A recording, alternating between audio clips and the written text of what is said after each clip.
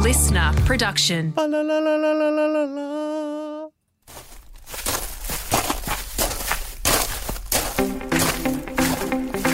Hello and welcome to Something Wild. I'm Angie and this is Josh. How you doing? And we like to get together and put a bit of an inspiration guide, some skills advice, some tips, tricks, locals knowledge in spending more time in the nature. And this week, I wanted to get one back because I feel like you get some cheap blows while we've got the recording going. What? I would never abuse my knowledge and abilities in a broadcast situation, ever. So I wanted to put something back on you because you said something recently to me about not spending enough time in the nature. And just because I'm an outdoors guide, doesn't mean that I want to be working when I've got days off. So I'm going to give you a few different options for finding nature in an urban environment so that you can do it all by yourself and you don't need me. I like this already. Independent woman that I am. All right, so this week we are looking at finding ways to get that awe and wonder of spending time in nature without straying too far from our urban environments that we live in. In fact, I'm keeping it within 10 kilometres of the city centre of Bunbury. So I'm going to give you 4 really great walks that at different times of the year, you're going to see some really spectacular stuff, all within 10 k's of Bunbury. So the first one is Manea Park, near Manea College there.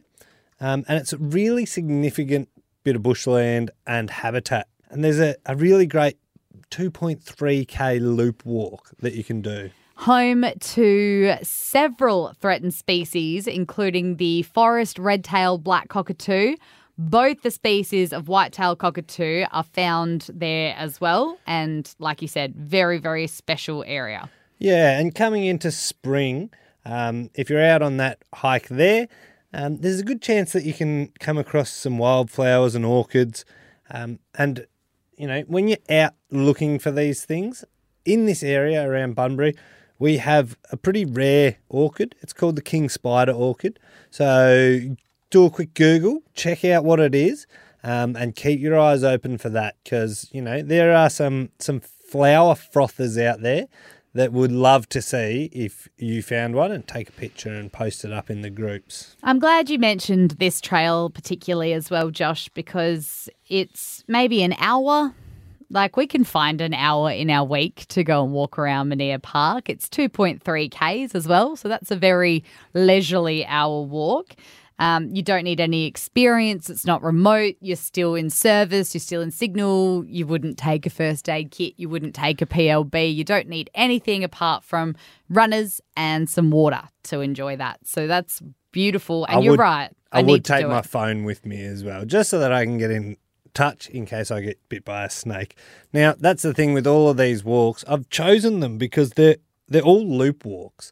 So you can drive your car there, get out of the car, do your walk, and you'll end back at the car.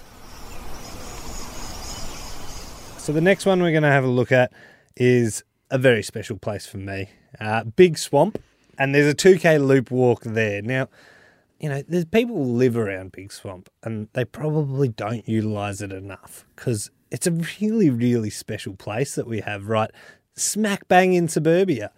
It's home to over 60 species of birds, including... That's a lot. Yeah, including grebes, herons, purple swamp hens, and my favourite, ducks. Also, what I love about Big Swamp, and there is a little swamp as well, not as impressive, but it's there.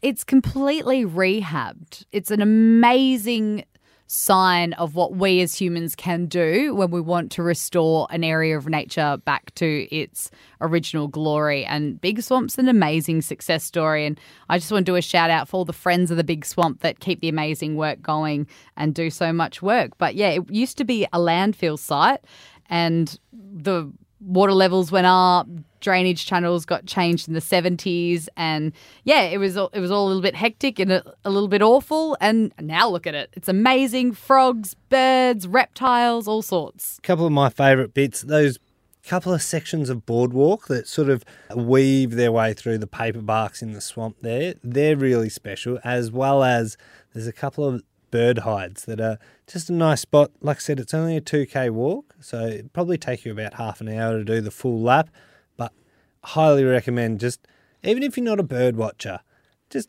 head out to the bird hide, sit down for half an hour, just sit quietly and just enjoy the bird life that you can see. And if you're not a twitcher like Josh is, and you're a bit of a turtle fan like I am, you can actually become a turtle tracker and help save the snake-necked turtle, which makes its home there. It's a project funded by Lotterywest, and it's upskilling the community to track turtles and conduct important population and predation tracking surveys across regional WA as well as Perth. And Big Swamp is one of the very few homes and locations of these beautiful snake-necked turtles, so keep an eye out for them too. If you do want to volunteer, just Google it, you'll find it. I've started inland at Manea. We've come further towards the coast with Big Swamp. The next one I want to talk about is the Maidens Walk. So Maidens, down towards Usher, Withers, that end of Bunbury. You've got a couple of really large sand dunes and a beautiful 2K loop if you can find the return track. I know someone here who got lost trying to find the return track. Happily. Yeah. But it's a wonderful walk. There's a bunch of tracks all through there, and you're sort of zigzagging your way onto those high dunes, and you get a great view back of the city or all the way across Geograph Bay. And you see that the changing biome. So you come from that Chewett Forest when you're on the inland side of the dunes, and then you pop up, and then you pop into some of the Banksias, the coastal Banksias like the Bull Banksia or the Candle Banksia. And it's a really special walk and really lovely. I love that. And again, coming into wildflower season, home of some native orchids as well. So lovely to go and get your wildflower spotting eyes out. They're all pretty short walks. Like you said, on average, I like to work it out that you'll walk about 4Ks an hour without a pack or anything, just as a gentle stroll. So they're all maybe half an hour, so you could probably do a couple of loops of those. But if you are looking for something a little bit longer, and I know how much you are an ocean frother, Ange, so the last one I've got for you is the Koombana Bay Mangrove Walk. And it's a 5K loop around Leschenault Inlet. What I think is really special about this one, and I think perhaps a lot of people in this area don't realise how significant that Leschenault Inlet is because white mangroves are usually found north of Shark Bay. Now, that's 800 k's north of where we are, yet we have this really healthy, thriving population of white mangroves smack bang, in town. We can see it from the studio window here. When I first moved to the southwest and I came into the entrance of Bunbury from that big main roundabout. Koombana Drive. Yeah, and then there's the Koombana Bay and the Dolphin Discovery Centre, and there's that whole inlet there, and people ride bikes and paddle boarding, and just about every time you drive past in summer, you'll see a dolphin. It is just absolutely magical. And I love that boardwalk because it puts you amongst those mangroves. I just couldn't believe there were mangroves this far south. Like I said, that is what makes the Leschenault Inlet internationally significant. And its habitat to, obviously, you mentioned you see dolphins in there.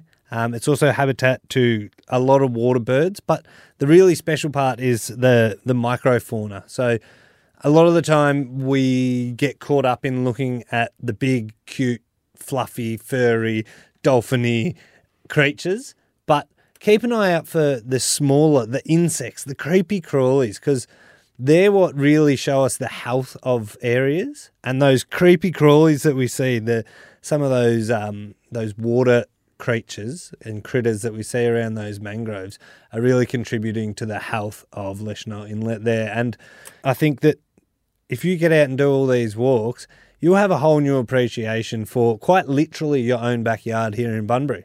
And what's pretty cool with the inlet walk, I might say, is you've got all the barbecue facilities. So you can BYO and spend time in the nature, and it's not going to cost you anything other than what you were cooking for dinner anyway.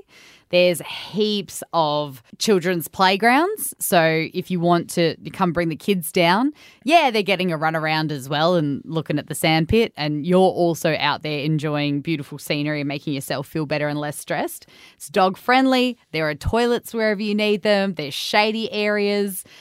There's heaps of car parks. There's lookouts. There's a viewing platform. It's really special and it's accessible and free for everyone. If you've not tried any of these walks, if you've not explored your own backyard, these are all things, especially now that the days are getting longer, these are the sort of walks that you can knock out in an afternoon. Finish work, if you've had a stressful day, you'll probably find that nothing will work quite as well as a half hour, hour long, just a little walk in nature and take your time. Keep an eye out for some of the really special things that we have. And you never know, you might be the one who sees a king spider orchid. And if you do, bloody let us know. But don't post it on Facebook. And take photos. You don't need to pick it, obviously. Oh, yeah, don't pick it. Just take a photo of it. There you go. So I'm throwing it back to you because you don't need an outdoor guide to do those, Ange. You can do those on your own. Yeah, you're right. And head out of my bum. It's just making time for it in whatever way I can do it that week. So thank you very much for the inspiration. I can't wait. And get out there and try something wild.